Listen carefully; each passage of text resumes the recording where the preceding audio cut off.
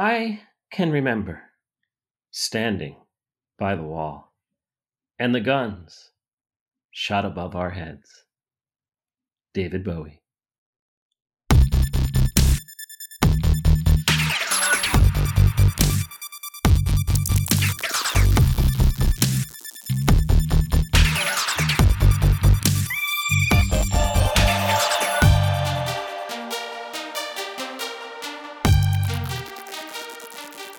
Hello, hello, hello. Welcome, everybody, to another episode of Felonious Pundits. I'm Kentad Svensgaard, and along with me, as per usual, please say hello to Mr. AJ Mass. Hello, you. Yes. Hey, AJ. Yeah. I've been thinking about doing this all night. I gotta tell you, this podcast, I am so excited and ready for. Folks, this is a podcast about the television program Criminal Minds. We recap each week and take an in-depth look at an episode of the show. The little thing is that I have never seen these episodes as we watch them. So I'm giving you a very fresh first-person first watch perspective. And AJ is what we like to call our grizzled veteran. He has seen each and every episode many a time, and I'm very interested to hear that perspective this week, rewatching this particular episode, which I would assume you do not skip in your normal rotation of episodes. No, I mean, if I'm going to watch last week's, I'm certainly not going to skip this one for the resolution. No, this is good. Sometimes I'll watch and I'll have people call me Arthur Johnson, and let's make up AJ things. But I got to keep those initials because the monogram scripts are expensive. That is right. Folks, this week we are talking about Season 3, Episode 9 of Criminal Minds. And this was a very different episode of the show, if you will, a pit stop entitled Penelope. I'm old enough to get that reference, and I apologize. So, that was dastardly.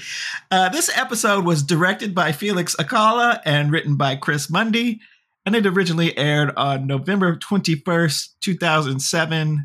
I'm excited about this one, AJ. Let's just get right to it. You think if when he was writing this episode, if he made a mistake, he used a wacky eraser? Oh boy, what was the name of that big hillbilly family in Wacky Racer? Remember those guys? Anyway, we old. After previously that was just there basically to remind us of the Garcia storyline last week, we open up pretty much very soon after those events at Garcia's apartment, and now the police and the paramedics are there. And the camera gives us a very interesting viewpoint as if we were Garcia ourselves. We're sort of fading in and out of consciousness with the camera and the sound design. I thought it was a very clever, the usual Criminal Minds type of shot. And she's watching as her neighbor tries to give the responders the details of what happened. And the paramedics are trying to comfort her, and they're asking her name. She manages to tell them. The neighbor then tells the cops she thinks that this woman works for the FBI. They got her on a stretcher and up into an ambulance. And we then cut to a quick shot of JJ working at the BAU, and Hotch comes in, and she's starting to talk to him, but he immediately interrupts her like, I've got news. So it's all very fast, cutting back and forth. We go back to Garcia at the hospital. And I guess what follows is a lot of the typical medical show type of dialogue and action. They have to intubate. That always happens in every scene like this one. Yeah, it's like you don't want to misintubate. You know what happened to Lauryn Hill when you had the misintubation? Oh, boy. And, the doctors are like, hang in there, Penelope, et cetera, et cetera. And then we cut out to our waiting area in the hospital, and JJ and Hotch are there, and Reed arrives looking concerned. And we cut back to the doctors. They're working furiously to save Garcia. And back at the waiting area, Rossi arrives. He asks the team, what do they know? Hotch says police think it was a botched robbery. Prentice asks where the heck Morgan is. They don't know. He's not answering his phone. And Hotch tells Rossi that from what a paramedic told him, things aren't looking too good. We cut back to the doctors, to the surgery. Garcia is in VTAC, another one of those things that they always do on these shows. And I guess I got to assume that this actually happens often in real hospitals and surgery. But I mean, even if it doesn't happen all the time, like you said, on a TV show, I think we all think we know what these things mean and what to expect if we were ever, God forbid, be in this situation. Certainly not to help somebody. Right, exactly. That ain't happening. But yeah. Oh yeah, VTAC. Yeah, I get you. Yeah, VTAC. Cold blue. Yes, they've got to find the bleeder. It's important that they find the bleeder, AJ. Mm-hmm. And we cut back to Prentice, who's again wondering where the hell Morgan is. And she says it that way, where in the hell is Morgan? So that when we cut to the church, we can go, aha, ha, ha, ha. It's not hell, it's church. And Morgan is... You say there's a difference. And we see Morgan is in a pew. He's praying. I like this for us continual viewers, to keep, recent threads of the plot, keep those going on. And so I'm glad to see that he's there exploring his faith once again. And then we go to a quick shot of our shooter, Colby. He's walking over a bridge and he's tossing the gun he used over the side of the bridge. Then we cut back to more medical stuff. And then there's a shot with no dialogue of Prentice just taking JJ's hand and holding it. As they wait there, they're all deeply concerned. This is family. This is our regular case. This is one of the fam. And back at the operation, Garcia is bleeding. She's bleeding a bit too quickly. They need to get more blood. They need to increase the pressure. Something happens. We see that Garcia is flatlining. They bring out the defibrillator because we have to have charge. In every such scene, we see some more images from Garcia's point of view, some memories. We see a young girl in ballet clothes waving at the camera. Then the doctors continue to work as Garcia continues to flash over her life. We quickly see a teenage Garcia driving a car. Then we are back at her door, all the way back to the somewhat present at her doorstep, looking at Colby as he raises his gun and fires at her. And we go to credits. Criminal minds, criminal minds, criminal minds, criminal minds. It's criminal minds. We come back to more home movies of a young Garcia. And I will say, we do have one of your predictions was to predict how many times a character has a near-death experience. This is not a near-death experience. This is just life flashing before eyes. She's not interacting with the memory in any way, shape, or form, so it does not qualify. Although, they did do the process of casting 4 different people to play Garcia this episode for like 15 seconds. Yeah, so her parents are there. They're teaching her to ride a bike, and the Golden Gate Bridge is in the background. So I don't think I realized or remembered hearing before that if she was from the Bay Area, but as you know, that's my home area. So I was like, oh, cool. Garcia is from there. And as this is happening, Garcia gets to do the quote, which I was happy to see. Well, you might as well give her the quote since clearly she's about to die. Exactly. Yeah, I guess Elle gave the quote on her death episode, didn't she? Oh, no. So the opening quote is, William Shakespeare wrote, "Love all, trust a few, do wrong to none." Okay. Hey, they can't all be to be or not to be. Right. Back in surgery, we see a bit more of the defibrillation. And finally, Garcia's EKG machine starts beeping. She is brought back from the brink, AJ. Yeah, and I do like the fact that they've changed from this dramatic, frantic music to just enough of an uplifting piano that you know, all right, it's going to stick. They're not going to come out in the next scene and have the doctor go, we lost her. Right. Yeah. And the surgeon also did an audible sigh of relief, I thought. So they've relaxed. The tension has gone away. All right, let's finish tying off this bleeder. All right, let's go. Yes. And when we cut back to outside in the waiting room, Morgan has finally arrived, and it's a little bit later because JJ is letting him know that she's been in surgery for a few hours, and Morgan explains to the group that he was in church and his phone was off. And I love that they made the directorial choice or the script choice of cutting to a very quick shot of Rossi taking that information in. Oh, Morgan was at church, since it was those two that had the little dust up in the previous episode. We're talking real time from the last episode. It's like the plane lands and she's on the date. He decides to go to church. So to them, this is continuous. Yeah. So they let Morgan know that the police haven't gotten any leads yet. And then the surgeon comes out and he lets them know that Garcia is going to make it. It was touch and go. Bullimeter. The bullet was 1 centimeter away from her heart. And if it had been there, obviously it would have been a different story. But it's actually great news because she should even be able to go home in just a few days. Everyone is relieved. They thank the doctor. And after he leaves, Hotch lets them know that he and Rossi are going to go to the scene. The rest of them should stay there to be there for Garcia when she wakes up. And he says he doesn't care about any protocols. They are not going to touch any new cases until they figure out who did this. Yeah, it was actually very touching, unexpected. Because you think like, all right, go home, get a good night's sleep. Well, no, like we're on the case. We're not doing nothing else.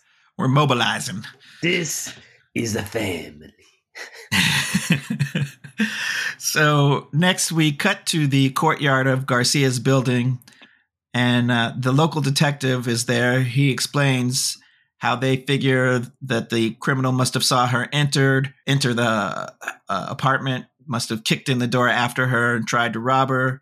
And then she tried to chase him. And then he turned around approximately 15 feet away in the middle of the courtyard and took some shots at her. And they believe it was a robbery because they found some of the contents of her purse dumped out. And Rossi points out that this guy had to be one hell of a shot to make that particular shot if he was on the run from someone from just stealing something from her. And it doesn't really seem to make any sense that he would come into this enclosed courtyard just to steal someone's purse. Doesn't seem like a very likely situation. Yeah, although, I mean, if he was hiding in wait and, maybe a few people had come by, he was waiting for the right moment to strike. It's not outlandish. It's not like ridiculous. But yeah, the fact they know Garcia would not run after him. Yeah. If he had grabbed the purse, she might have said, "Hey, that's not very nice. Give it back." But Garcia's not exactly, going to spring into action. And she knows she has law enforcement backup if she needs it. Yeah. So yeah, she doesn't seem to be the type to risk it like that. They get a call, which lets them know that Garcia has woken up. So we cut to the team that's still at the hospital in Garcia's room. JJ goes up to her, and it's all very touching. I was a little moved by it, I admit. And Garcia's like, no tears, because she's afraid if she starts crying, she might come unstapled, which is a very Garcia thing to think and say. They ask her how she is. She feels confused. She feels stupid. She's in some pain. And she starts to tell Morgan that he was right. She should have trusted it. And he's like, well, what do you mean? And she says, it was the guy that she met at the coffee shop. She thought that he liked her and she let her guard down. Morgan says, that's all right. Don't worry about it. They do get the full name of the unsub here. It's James Colby Baylor. And so they make to leave her room so that they can let her rest. She does ask JJ to stay behind for a moment. And then we follow Morgan outside of the room with Reed. And Morgan is clearly upset. He slams his fist into the wall in anger. Reed tries to calm him down a bit. Morgan is like, don't try to calm me down, basically. So Reed asks Morgan if he remembers anything about this guy she's talking about, but he doesn't remember anything. Because he wasn't listening, as we learned last episode. Exactly. And Prentice comes over. She has, in the meantime, talked to Hotch on the phone and found out that they think this guy used a revolver, which seems to be odd, but they point out that you would use a revolver. Reed points out you would use a revolver if you didn't want to leave any shell casings behind. There's no witnesses to this crime at all, and apparently it was staged to look like a robbery. So Reed points out, since this guy is using forensic countermeasures, the name he gave her is probably a bogus name as well. Yeah, I think they all pretty much do that. This is one of those. We all know that the name's probably a fake, right? Okay, cool. Should we even bother looking it up? Oh, we should probably look it up. But right. JJ comes out from talking to Garcia. They ask her what Garcia said, which, I mean, I understand the curiosity, but also I would think she held her back because she wanted it to be private. I don't know that I personally would ask in that situation. You know what? They are family. And I think if it had been something, that JJ didn't want to reveal, or, she would have easily just said, personal, don't worry about it. Like, not relevant. Right. Like, and they would have accepted that. But just in case, it was something they needed to know. Yeah. Right. So they do ask her, and JJ says Garcia made her promise not to talk about her like a victim. Because she's been on the listening end of those conversations, and sometimes they don't treat the victim too good. Right. And it's a great cut to the next scene, because immediately the first thing you see, it's Hotch and Rossi, and they say, so, victimology. Yup. So I was like, well, there goes, they weren't there for that part of the conversation, but they're going to go right to work with, they're working the case. This is how we do it. We start off talking victimology. Working the case, man. Working the case. So they say, well, okay, why Garcia? And Rossi is like, well, look at her. Not just like, well, what do you mean by that? You want to flesh that out a little bit? And, I know you don't know her that well, and you took a couple episodes to actually even know her name. Right. And his point is you don't look like she looks by accident. It's very purposeful. She wears her individuality like a shield, he says. She stands out. She's a single woman, and it could be someone was watching her for a while. Maybe they're talking about the type of sadist who gets off on gaining someone's trust and then trying to kill them. It's pretty common, and he lists some, common killers. And Hotch asks Rossi what's bugging him, because he does seem like he's a little weirded out by something. And Rossi says, so we have a sadist who just happens to choose an analyst that works for the FBI. And yes, that's very true. Of course, it's also this small sample size kind of thing. We have a sadist who just happened to choose a grocery store clerk. Like, whatever it is, right. It's only one. We don't know. So they're looking at it with the wrong set of eyes there. But okay, sure. Yeah. Back at the hospital, Morgan is telling Reed that he asked Garcia to go out last night, but she was pissed off at him and she blew him off. So that's why he wound up in the church. And it was very odd because on the one hand, if she had gone out with him, then she wouldn't have been shot. And then he says, but also, what are the odds that the first time he prays in 20 years is when she's sitting there on the table? Personally, I'm like, that don't beat not getting shot, Morgan. Well, there's that. And it's the same sort of, correlation and causation. It's like, right. Okay, yeah.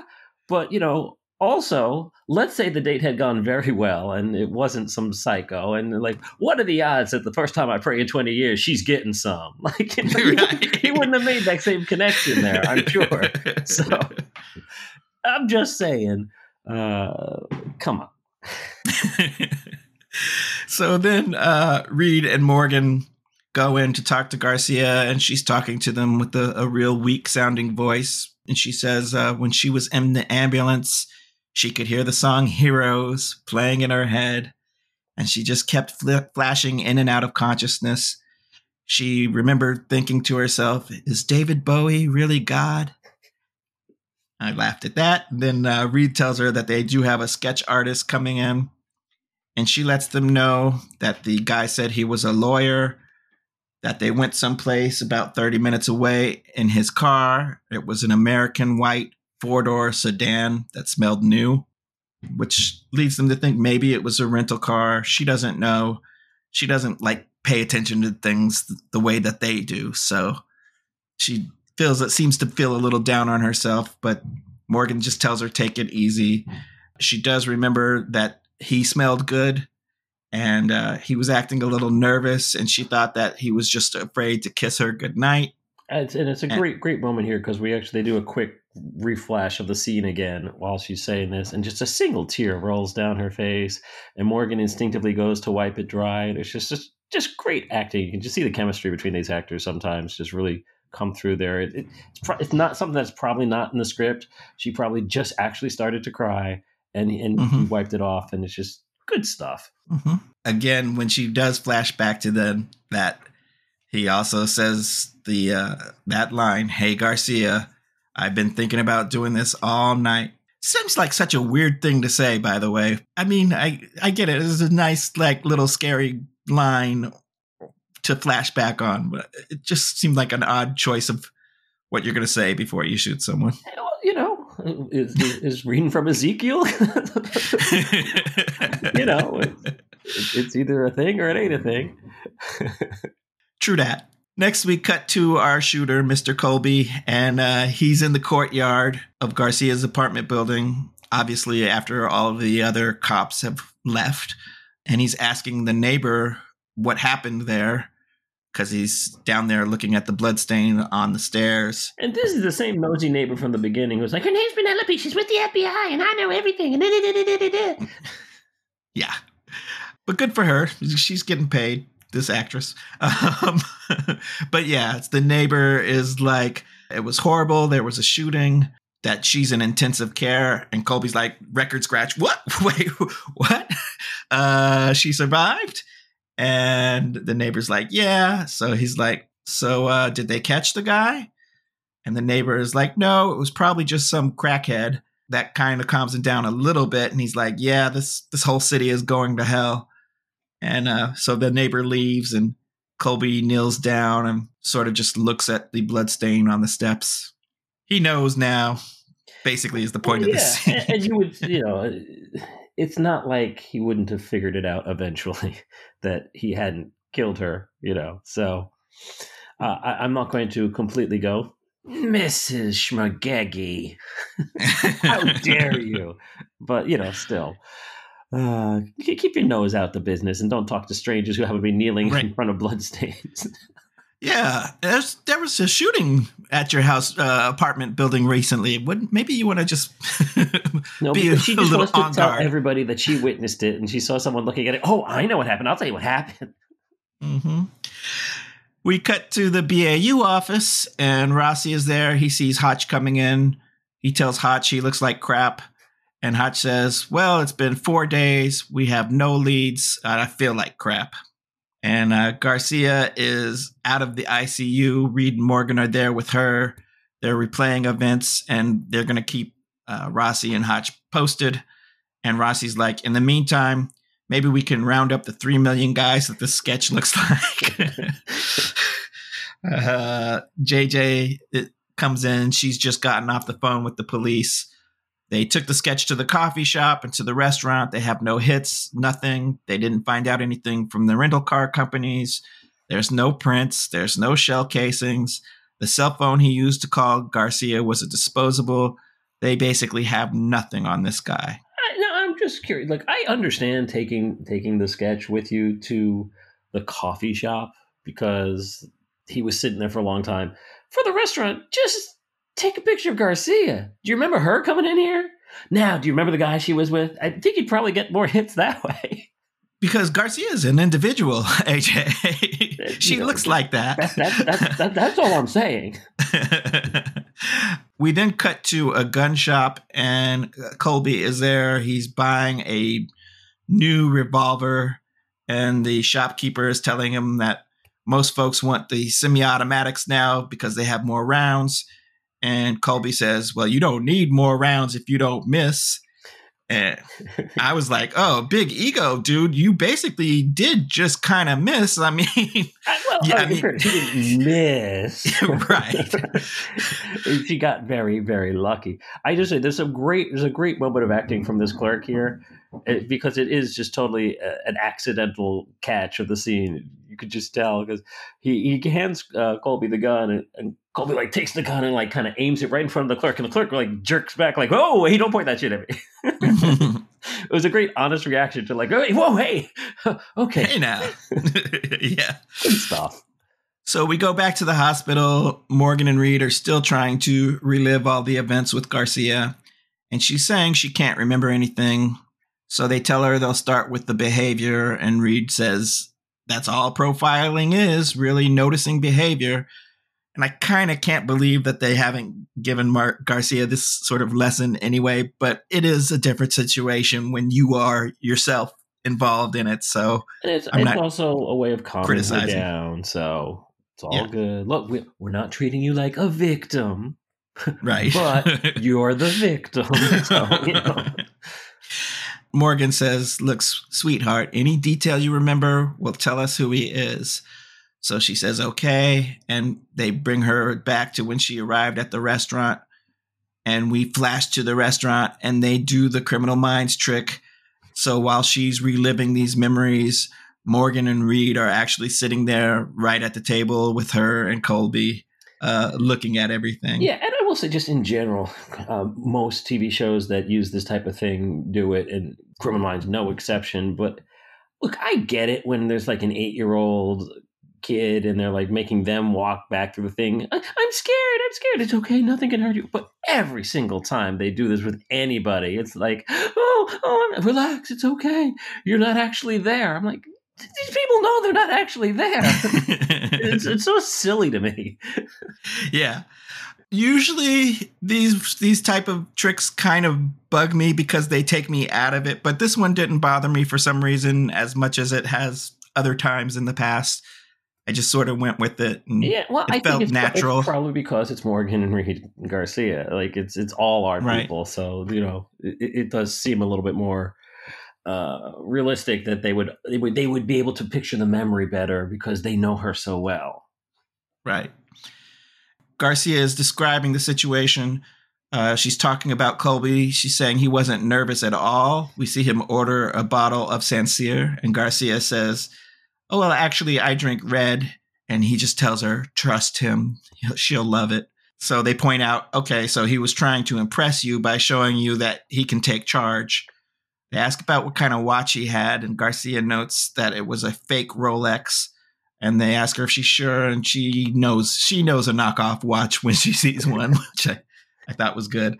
And clearly he was playing with the watch, Reed points out, because he wanted her to notice the watch to think it was real. Morgan asks her if she's okay, and she says she's just feeling really exposed because she's sitting with her. I thought it was because she was sitting with her back to. It was a double meaning that she was both exposed because she was sitting with her back to the rest of the restaurant, and also she was exposed because this guy's gotten into her head, etc.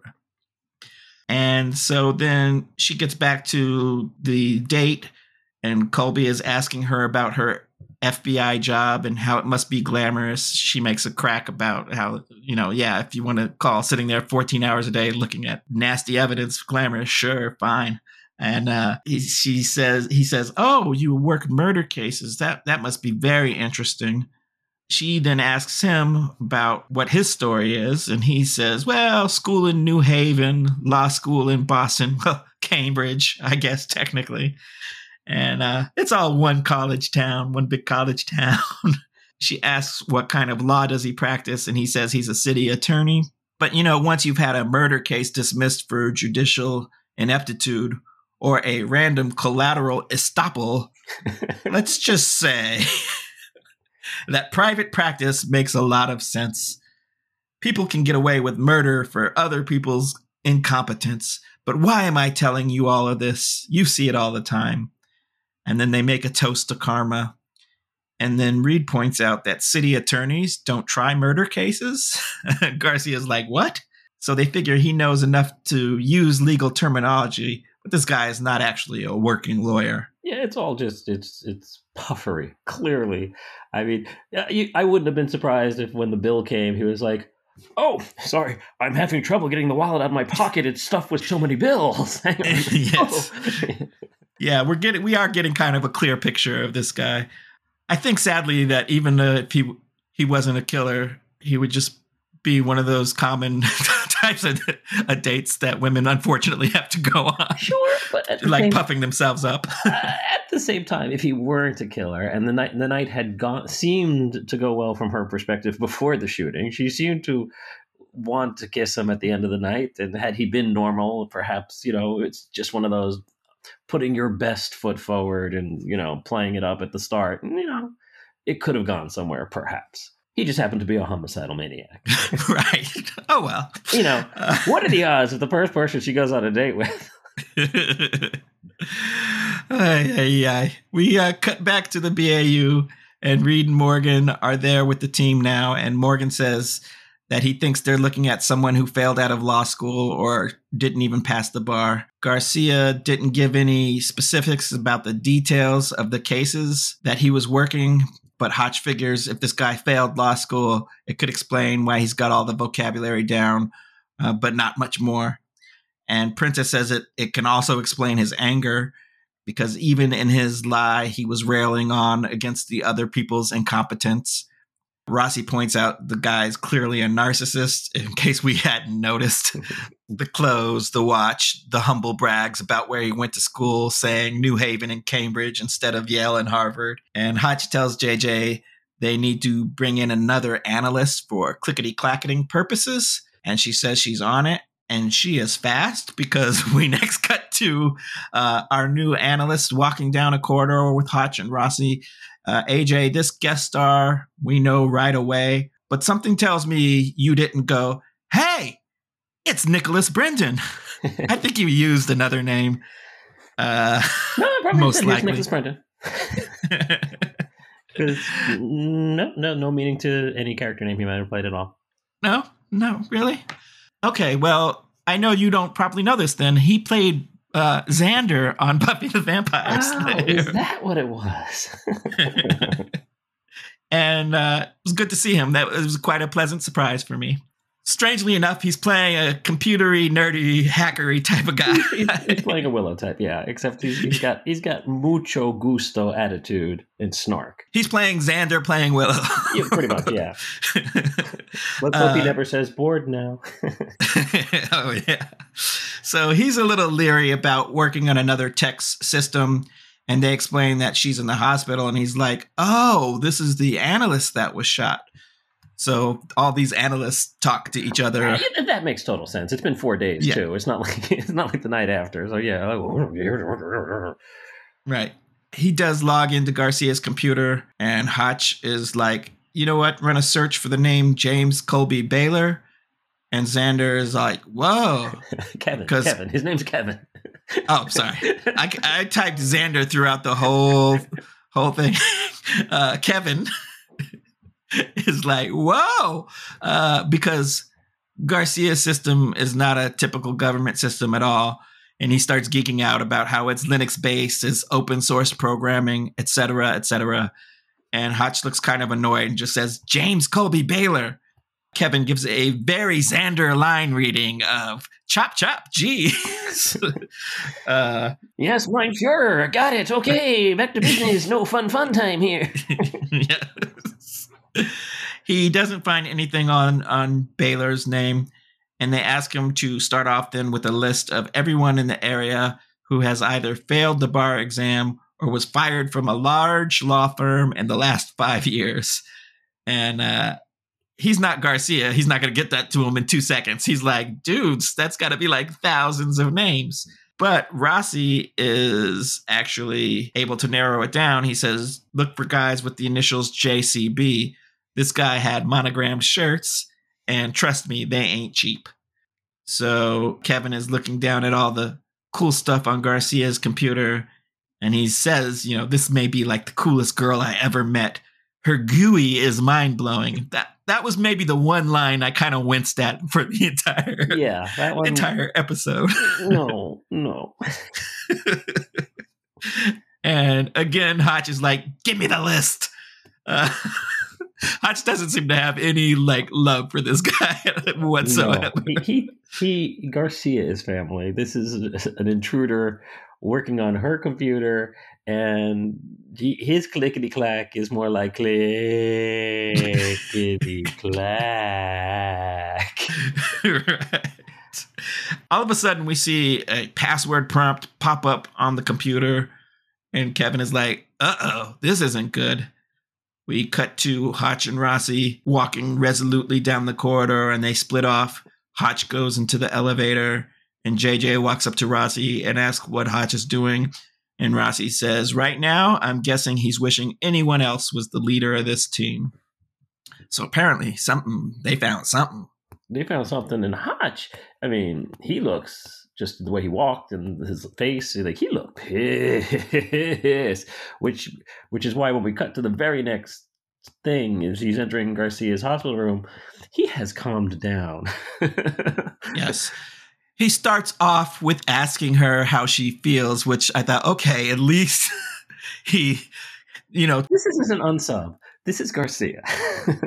She did a bad thing, clearly. But he is going to get right down to brass tacks after that. So they found an encrypted file on her machine. Apparently she's not supposed to have an encrypted file on her machine. And does she think that this file has anything to do with why she was shot? She says she doesn't think so.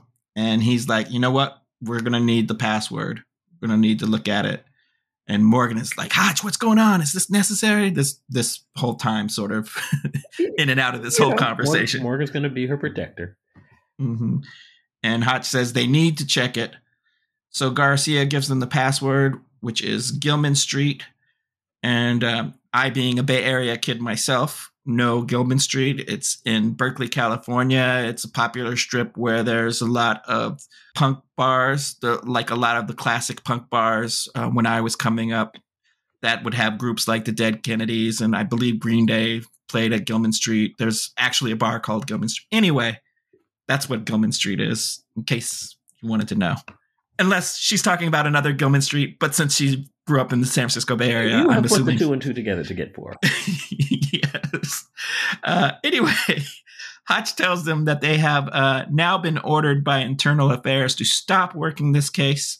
And until this situation with what's on her computer is cleared up, Garcia has been suspended. And with that little bombshell, he leaves. Garcia starts to pull the wires off herself like she's going to get up and go. And Morgan is trying to stop her. He says, look, I don't give a damn about no IA. I'm going to do whatever I want to do, but you need to rest. Garcia says, look, one of the last things I told myself before I was shot was that everything happens for a reason. Derek, if I lose faith in that, then nothing in my life makes sense. And Morgan is like, yeah, I get that. And she says, no, you really don't. Well, in fairness, yes, he doesn't really, but he also has been dealing with faith. So the word faith is, I think, is what's resonating with him there. No, he doesn't know what this is like, certainly. But yeah. Yeah. We cut to the BAU conference room where we have an internal affairs agent who I just call IA guy. I call him Agent Suit. Okay. Because that's really all. He's just... I'd never get his name, never learn it. Maybe it's mentioned, didn't really notice it, but he's just one of these smarmy suits. Mm-hmm. He's taking down all their pictures and files and all of their evidence from the case. And Prentice is asking him if this is necessary. And he says, of course it is. And he's going to have Kevin audit Garcia's computer while he's going to be overseeing the investigation. And JJ is like, hey, you had a federal employee that was just gunned down, and you make it seem like investigating her is more important than finding out who shot her. The IA agent says, look, that's not true. The police are investigating, and he's going to offer the full force of the FBI to assist. And Prentice says, with all due respect, full force of the FBI includes the BAU team. He's like, look, I realize this is hard, but let's take a look at the victimology. The Bureau needs to know what she's involved in and if it had anything to do with why she was shot. And even though he's the smarmy type, I kind of like see his point. Like, I don't blame him for anything he says, and he wasn't doing it so annoying that I wanted to smack him. He wasn't mustache twirly.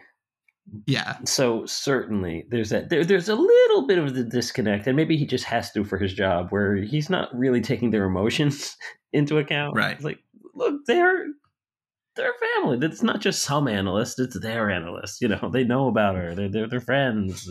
So yeah, he's ignoring that a little bit, but yes, he's doing his job, at least in this scene.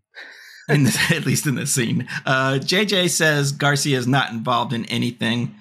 And he's like, are you certain of that? And Prentice is like, absolutely. And then he starts to ask them if either of them know how Garcia was recruited into the FBI. And they clearly don't by the looks that they're giving each other. But for now, we're going to cut over to Garcia, who is actually answering that very question to Morgan and Reed. She's saying after her parents died, she went off the rails for a little bit and she dropped out of school and went underground, basically. She started teaching herself code, and it was the one thing in life that kept her together. Cut back to the IA agent who is saying that the Bureau keeps track of computer hackers, ones that have the skill to be either extremely useful or else a potential menace.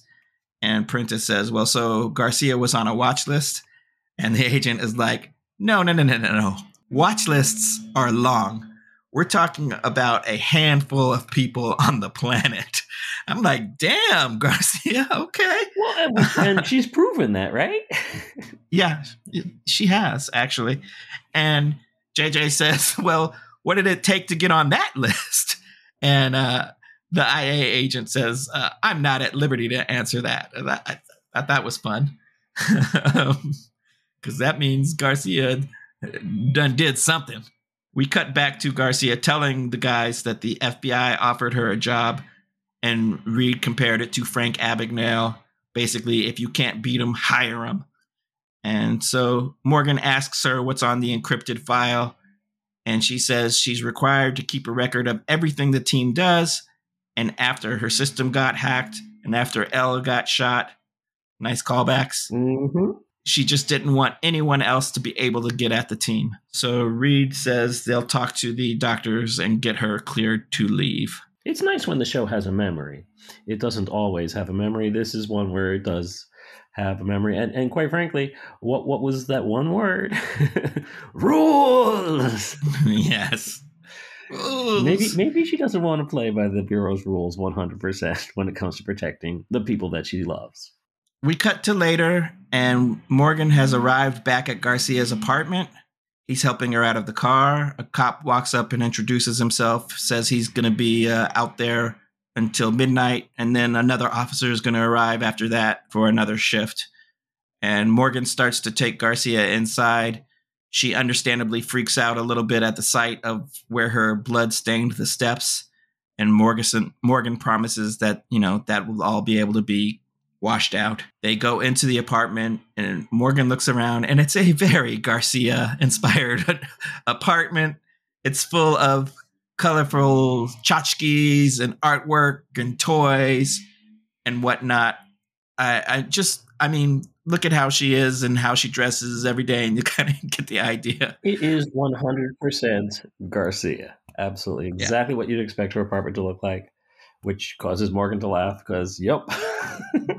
Yeah. He spots a projector and says, Super 8. And Garcia says, yeah. She starts showing a film of her as a little girl with her dad. And she says she always imagined herself fighting crime. And her parents were hippies, and she thinks that horrified them. And she was 18 when she lost them both to a drunk driver. And she turns off the film. And I like that she had this film because it kind of explains they had that same kind of grainy film look when they were doing the flashbacks earlier. And now you go, she has Super 8 film. And she probably sits there and watches from time to time to remember her family, their birthdays and anniversaries. Yeah, things like that. Absolutely. I do want you to remember these films and stuff for the future. Stick a pin in it. Beautiful. Good to know. She turns off the film, and Morgan starts looking at some papers she has, and she explains that she volunteers once a week to counsel family members of murder victims. She looks at crime scene photos all day long, and she can't stand to know that there's families out there trying to cope, and she would not be doing anything. So that's why she does it. She's got to help them out. And Morgan says that she knows it was stupid to encrypt that file, right? He's like, you know that was stupid, right? Like, just very matter of fact. And she knows. He tells her to go get some rest. And she's like, okay, good night. And he says, hey, mama, baby girl, I'm not going anywhere. You know, I'm going to be crashing on your couch, making friends with your couch until we catch this guy. Even though she's like, I'm fine. I got a goon squad parked out front. He's like, I don't care. I'm going to be on your couch. And so she says, okay, fine. But if he's planning on taking advantage of her, let her call the doctor real quick so he can revive her afterward. And they laugh. And I like seeing that Garcia still is able to muster up a Garcia line for him. Morgan says, hey, silly girl, I love you. You know that, right? And she says she loves him too. And she goes to bed. Very nice. I enjoyed that. It was like they're back to normal. They had just had this huge fight before she was shot. This is their first time after that she shot to like really make up. And so they're making up. And it's well acted. Very touching. We cut to later, and guess who's right outside of Garcia's apartment? Let me see. There's only one thing that could ratchet up the drama here. Could it be Colby? Yes, it could be. Colby is right outside, and the cop that is there sees him and comes up to him to confront him, and he just immediately shoots the cop. Obviously, the sound of gunfire springs Morgan right up, and Garcia is there, and she's frightened, and he has her get in the corner. He says, get in the corner. And then he hands her a gun. She says she's not a gun person, but he tells her, look, just keep the finger off the trigger. But if somebody walks through that door, you grab a hold of it and squeeze. And in my head, I'm saying, if anybody but me walks in that door.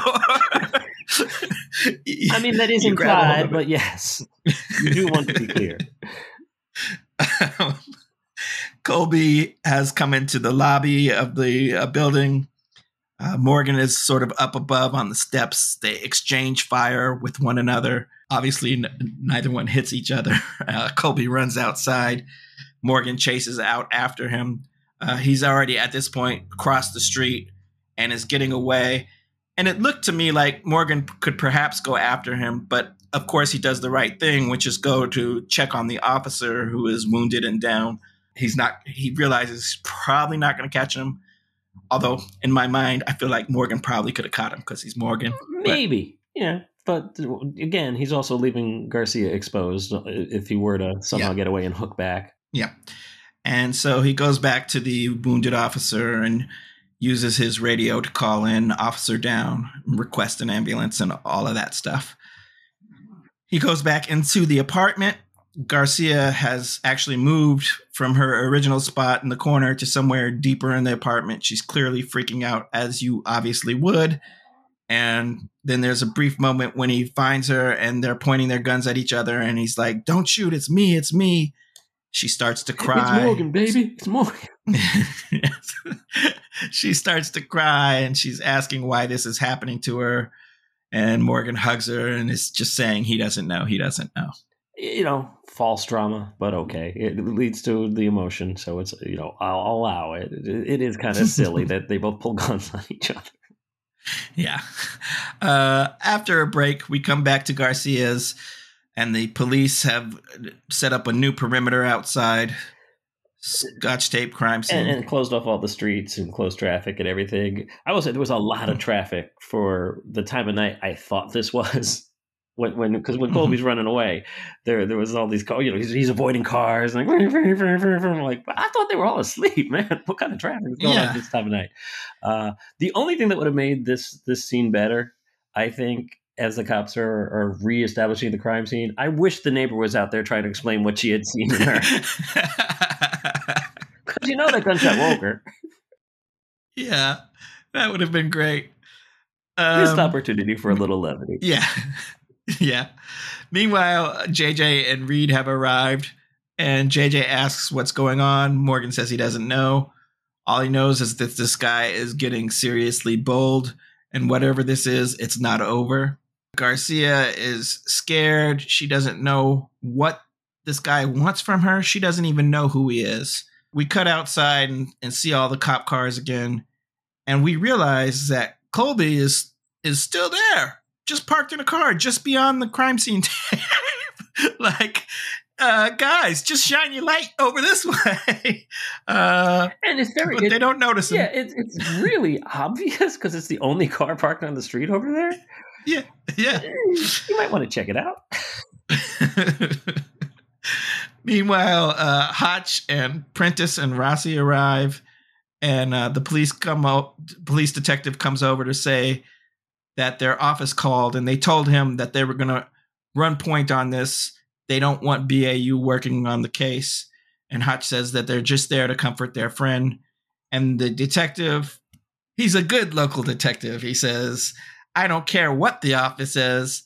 I have to go tell a good friend's wife that her husband was murdered. So any help you guys can give is good as far as I'm concerned. Yeah, and it's bravo. It's good when you get the cop. It's just like, yeah, I get it. That's the call I got. As far as I'm concerned, I didn't get that call. Like, I want to solve the case. I'm not getting into the bureau's politics here. You get clues. Yeah. I'm not going to go la la la la la. Right. So they thank him, and we see Rossi, and Rossi just looks pissed. He looks ticked off, and he's like, you know what? I am sick of being behind this guy. We got to end this. So they go into Garcia's apartment. They ask Morgan if he got a look at the guy. Morgan didn't get a good look at the guy.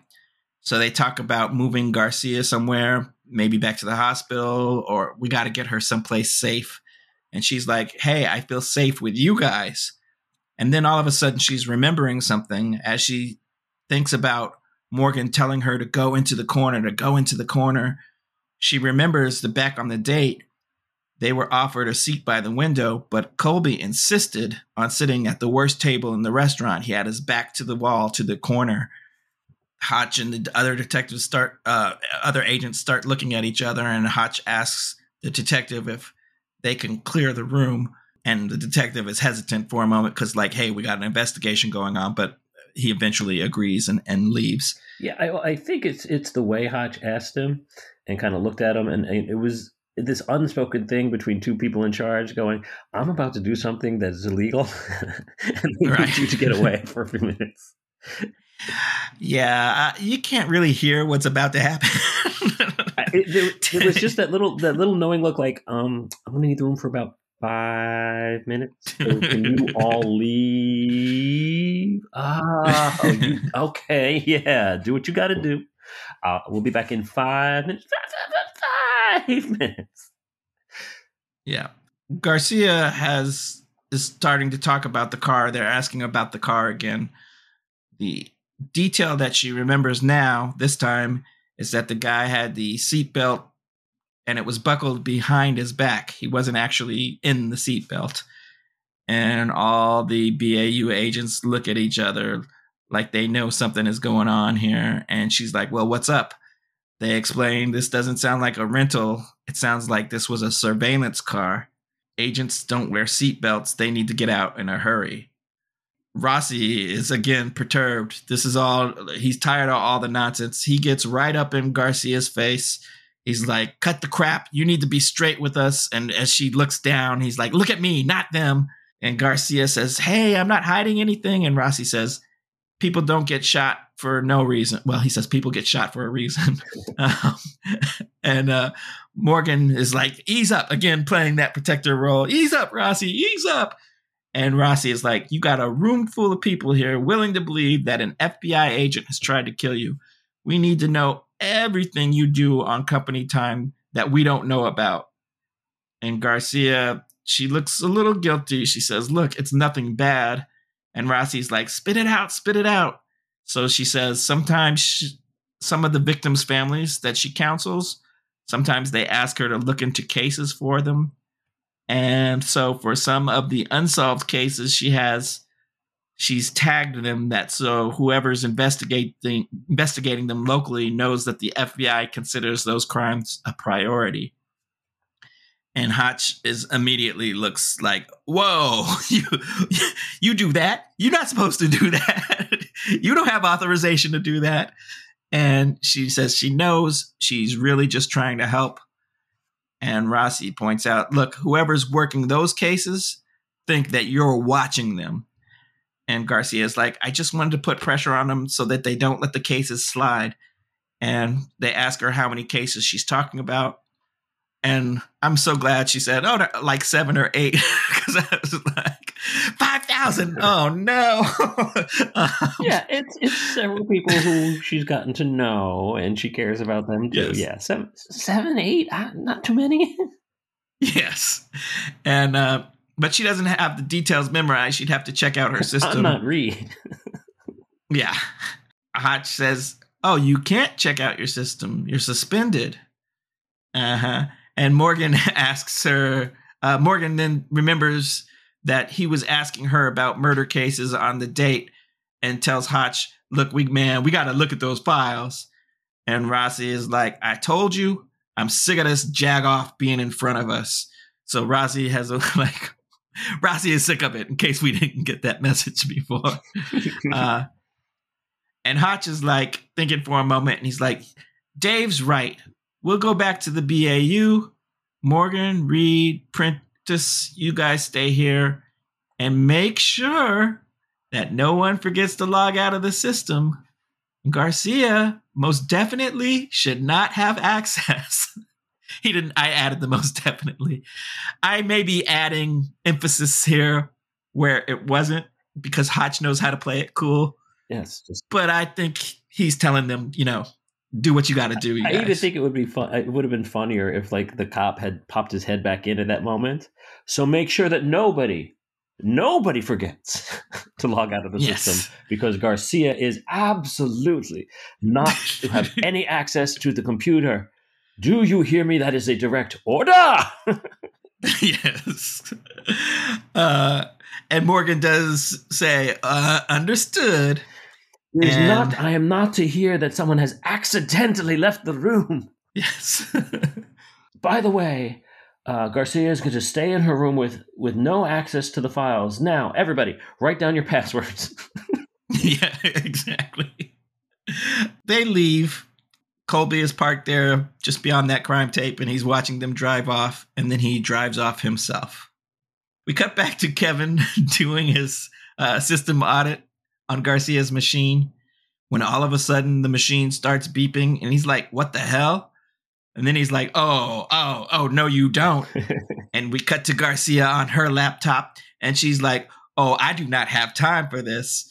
So we then spend a few minutes of time of them going back and forth in a game of hacker one-upsmanship. Garcia trying to log in so she can read her files, and Kevin is trying to stop her. Although I do have to wonder why he can't just turn off the computer. But I think, I assume that he just loves the hacker battle too much to turn off the computer. Like he's going to be the man and take and stop this person from getting in. And they kind of verbally spar each at their computer. No, you don't. Oh, I'm going to do a backdoor. Oh, I'm going to, all that. Yeah, it's all the stuff that people think that old people are going to understand about computer hacking. When it's like the movie Hackers. It's just like, how do you personify what's really just boring ones and zeros for the most part. And Kevin all of a sudden gets to a point where he's like, oh, this is way too easy. I thought you had skills. But Garcia actually wants him to follow her wherever she's going, theoretically. And he does. Then all of a sudden he gets stuck in what she's calling a wormhole, and his computer screen turns off, And meanwhile, Garcia's in the files and she's getting everything she needs. And we cut to her then printing out all of her copies of the case records that she was talking about. And Morgan is handing them out to the team. And they're going to look for any of the same agents that worked on any of those cases. And as they're looking at them, Prentice says, well, there aren't any agents at all working on these cases. It's not FBI. But apparently the same deputy was the first responder on three of these cases. And his name is Jason Clark Battle, JCB. Oh my goodness! Yeah, I think it's a little silly to print out multiple files for them all to peruse through. They're all looking at the exact same thing as the names on the file. Like, I think they'll all find it eventually around the same time. I get that more eyes, more chances to catch the match, but you could really just spread them out on the table if there's 7 lists of names. Right. The 3 cases that have this same first responder, all 3 of them were drive-by shootings at close range, and all of them were shot with a revolver. And meanwhile, we see that Kevin has recovered by putting a super special USB into the side of the computer. And when in doubt, put the flash drive in. and all of a sudden, he's trying to figure out what Garcia was looking at. And meanwhile, they pull up a database search of Jason Clark Battle. And when they see his picture, Garcia confirms that this is indeed the guy that they're looking for. The records show that this guy was honored twice as a hero. And Garcia wonders why he's still just a deputy. And Morgan says, well, even to his superiors, something must have been off about him. And Reed is saying, yeah, it makes sense. Showy clothes, subtle bragging, presents himself as a prominent attorney when he's actually just a deputy sheriff. And Morgan says, sees himself as underappreciated in the world and overappreciated in his own mind. And he thinks that Garcia has stumbled onto an angel of death. And Garcia says, well, I thought those were nurses who put people out of their misery. And Reed says that's one model. And then the other is someone who puts people at risk in order to save them. He shot them so that he can save them. And then when he couldn't save them, he made it look like a random murder. It's how he was able to be the first responder for those cases. And they even have a name for this. It's called the Hero Homicide Complex. They commonly find that in firemen who set fires to come in and then save the day. And Morgan says, Garcia, you flagged these cases. He thought you were onto him. And she says, but she wasn't. And Prentice says, but you were the only one in the world who could make the connection. So in his mind, he had to eliminate you. And we see a quick shot of Kevin pulling up Battle's picture. So Kevin now knows what this guy looks like. Morgan has called over to Battle's office. He's found out that he's on shift until midnight, but Morgan doesn't want him knowing that they're on to him. And Garcia's asking why. What does the profile say? And Reed says, well, he's going to keep getting bolder trying to cover his tracks. And if that doesn't work, then he's the type that's going to die shooting. Fun. Yeah, great. So then we cut over to the BAU office and we see JJ is walking off. And we also see Deputy Battle is arriving at the BAU. And he's with our IA agent who calls over to Kevin. And he's also talking to the deputy, and he's saying, well, we take bureau interference with local law enforcement very seriously. We're on the same team. So he asks Kevin, he says, Mr. Lynch, I need you to access some files. And Kevin is trying to get out of it, saying he's busy. But the IA agent says, yep, we'll just step in here. It'll just take a second. So they get his name, Deputy Jason Battle. And Battle says, I don't understand why one of your analysts would be looking into my murder cases. The IA agent is like, well, the woman you're talking about is currently under investigation. So Battle starts being sly here. He's like, oh, you don't think she could be involved in a killing somehow, do you? The IA agent isn't giving up any details. He's just saying, we can't determine anything. And Battle's like, wouldn't it be easier to just let me speak to her? This guy is awfully brazen at this point. But and he's like so full of himself. He thinks he's going to get what he needs. I mean, he's walked into the FBI and said, "Hey, you mind doing me a favor and go on your computers and clickety clack for me?" And they're doing it. This bright IA agent actually says he's going to remove those files from the system for him while the investigation is going on. He doesn't see the problem with that at all. Fine. So he tells Kevin to go ahead and work on that. By the way, Kevin has recognized Battle and knows that, no, this isn't good. He's our suspect. But good on him. I'm glad he didn't like immediately go, but you're the killer. He's playing along very nicely. He's not supposed to know. Maybe he knows just enough. It's almost as if he had an earpiece and like, oh, he's going to do what now? Yes. Shoot Exactly. to kill. So now we cut to Garcia, and she's like still working on the computer, and she said, oh, that's kind of weird. And they ask her what's going on. And she says, well, this guy just logged into my system, and now he's got a link up on my screen. And they're thinking maybe it's a mistake. And Garcia's like, no, this guy is good. He's not careless. Maybe he's trying to show something to me. Maybe he's trying to bait her. What do you mean by that? If maybe he's with internal affairs and she follows the lead that he puts there, then whoever's login that she uses could possibly lose their job.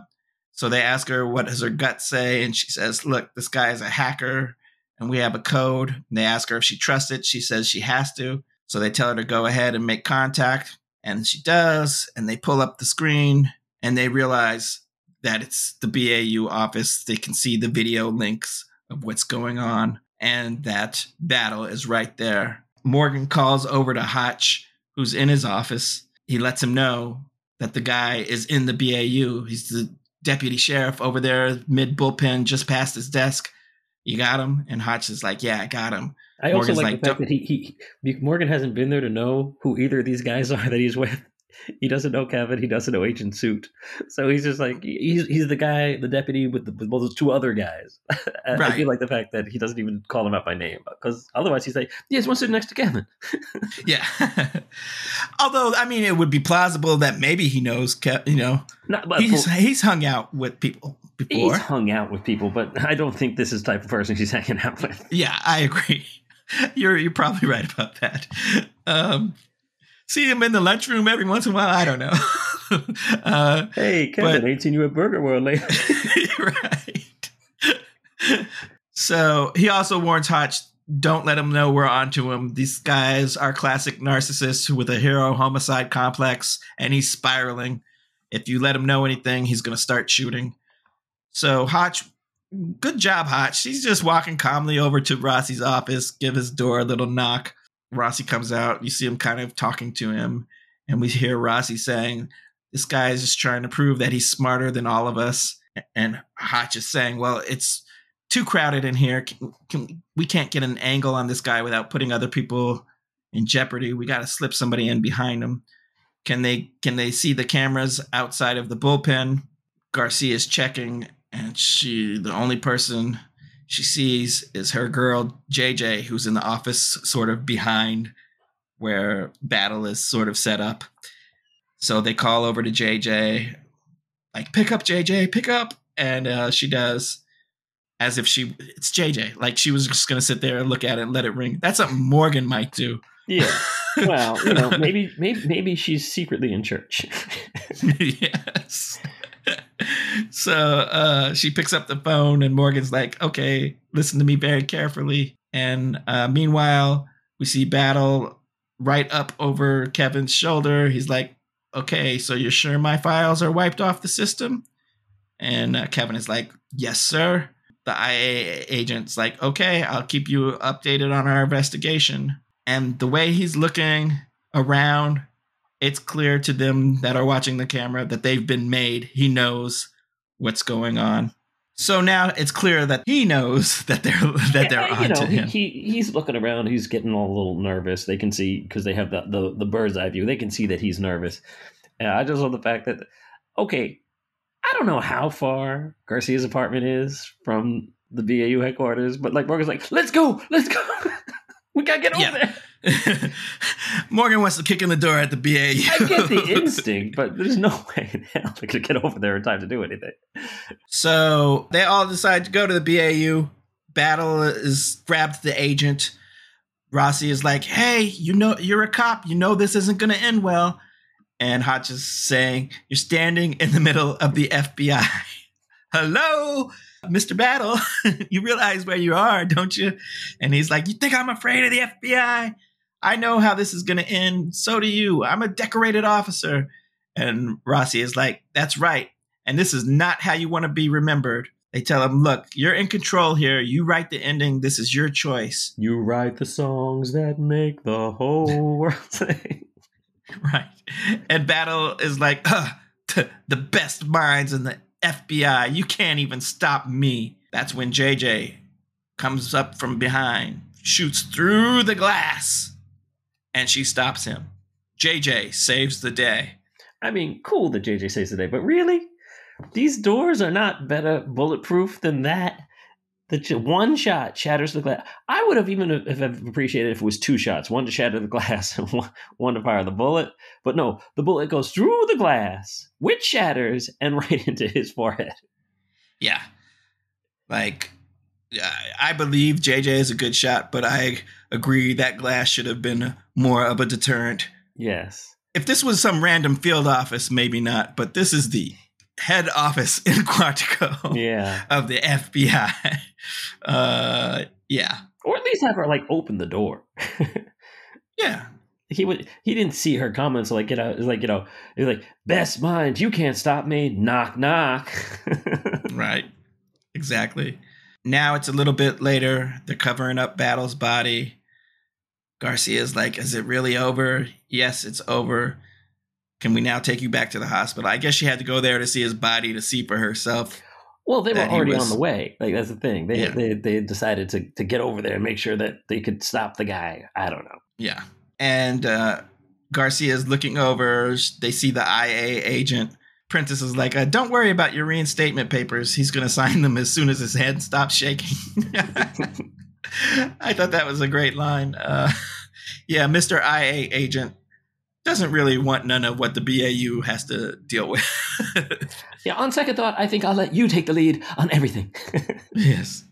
Garcia, you're back. Yeah, that's apparently not going to be a problem. And Garcia goes up to JJ. She's like, you know what? I never wanted you to have to do something like that.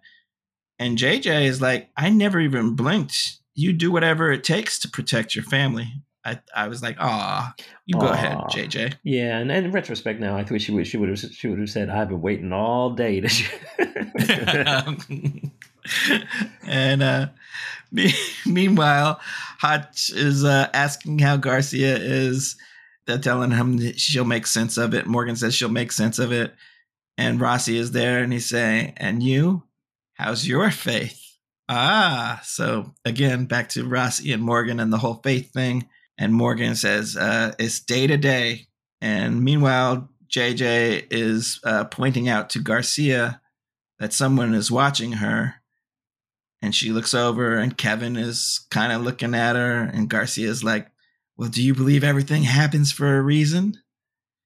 And she walks up to him, and they're like, you. And he's like, you're good. And he says to her, you're better. He introduces himself, Kevin Lynch. She says, Penelope. He says, Penelope. And we start hearing the sounds of David Bowie singing We Could Be Heroes. Just for one day. Just for one night. And the episode ends. Ding, ding, ding. Ding, ding, ding. Aw, Garcia's okay. Perhaps her quest for love was misguided, but perhaps she ended up in the right place anyway. Perhaps Morgan and his faith is back together. But what we learned is that the real friends were the workers and co-workers we met along the way. Before we do our usual after episode antics, I just wanted to say I really enjoyed this episode. This was one of my favorite episodes of the series so far. I don't have any particular ranking, but this ranks high on my list. I just felt it was super tight. Everything made sense to me, more so than a lot of the other episodes. This one felt like, I had no idea what was going on, but when we got the explanation, it just made sense. And I was like, oh, yeah, okay. She started tagging those files, and he was like, oh, what the hell? She's on to me. I got to kill. Like, I didn't feel cheated by anything in this episode. Yeah, I think they really set up a story which was mystery, and we solved the mystery, and it was nice. You like I said, you got the motive for what was going on here, and plus the pacing. Really, this could easily have been a slog if they had shown one scene and then cut to the other place and showed one scene, but right. They knew to splice them together back and forth. Yeah, so I was really happy with it and thought it had good writing, good direction, great acting. So I'm on board. Not that I wasn't on board before, but this, I guess we've had a couple of episodes that made me feel this way, but this is really strongly this season. They really, especially with the changeover, it took a while to step back. Like, oh, who's this Rossi? What are we gonna do? And like, and Morgan's still a little sus of Rossi, and certainly the fact that he attacked Garcia in this episode so strongly was like, whoa, hey, who are you? But yeah, it's just a shared trauma that's bringing them all together, and so like I think they figured it out by this point.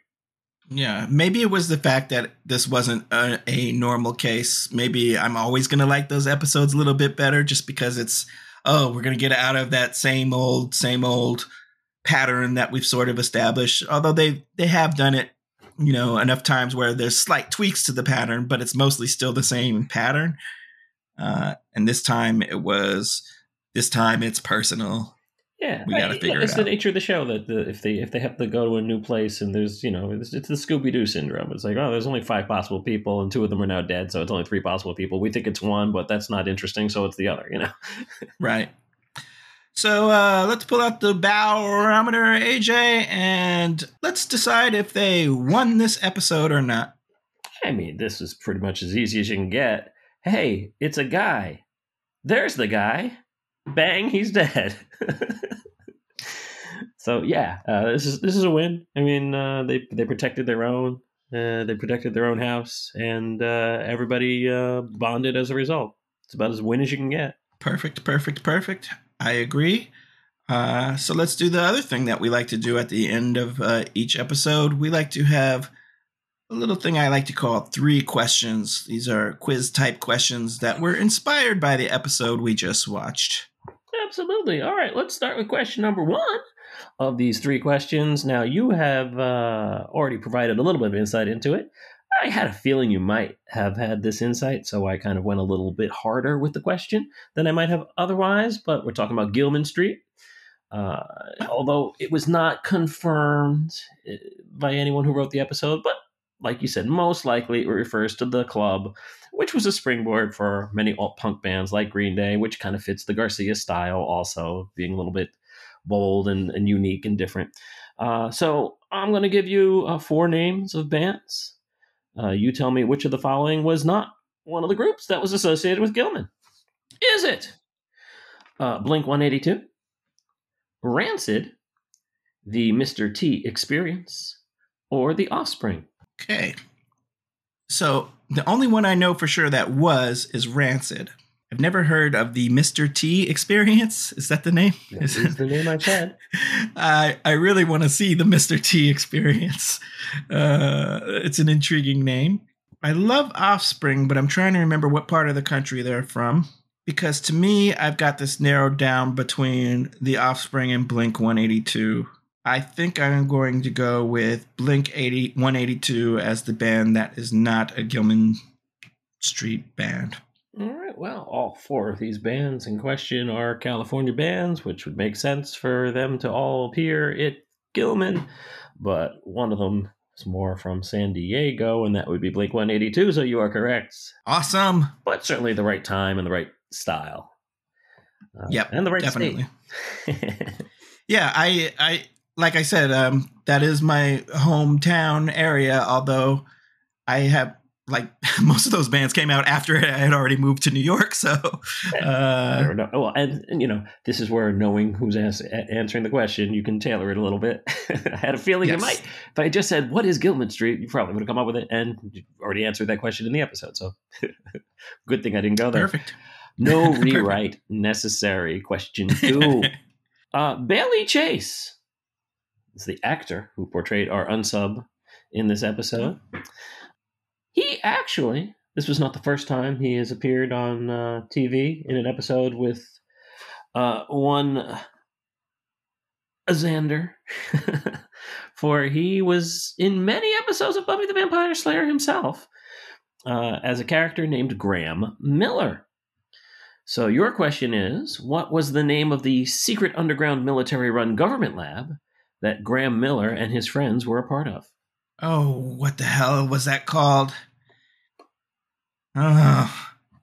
Wait, is this... I'm trying to remember this season. I think this was the Riley season, which is probably not one of my favorite seasons. I mean, I know there was more than one Riley season, but there was the Riley season.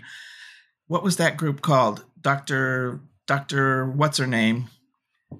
I was going to say Dr. Leslie Uggams, but that wasn't her name. God, AJ, what were they called? This one is going to hurt because I know it, but I don't know it off the top of my head. When you tell me it, I'm going to go, oh yeah, that's what that was called. I'm going to say it was called The Legion. I know that's not it. The Legion. I don't remember. Well, you're close. This would be a little group called The Initiative. Oh, yeah. That's right. The Initiative. And The Initiative, of course, was run by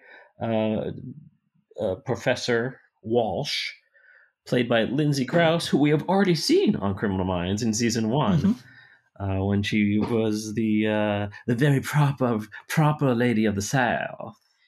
Mm-hmm. Oh, yeah. I can't possibly work with you people.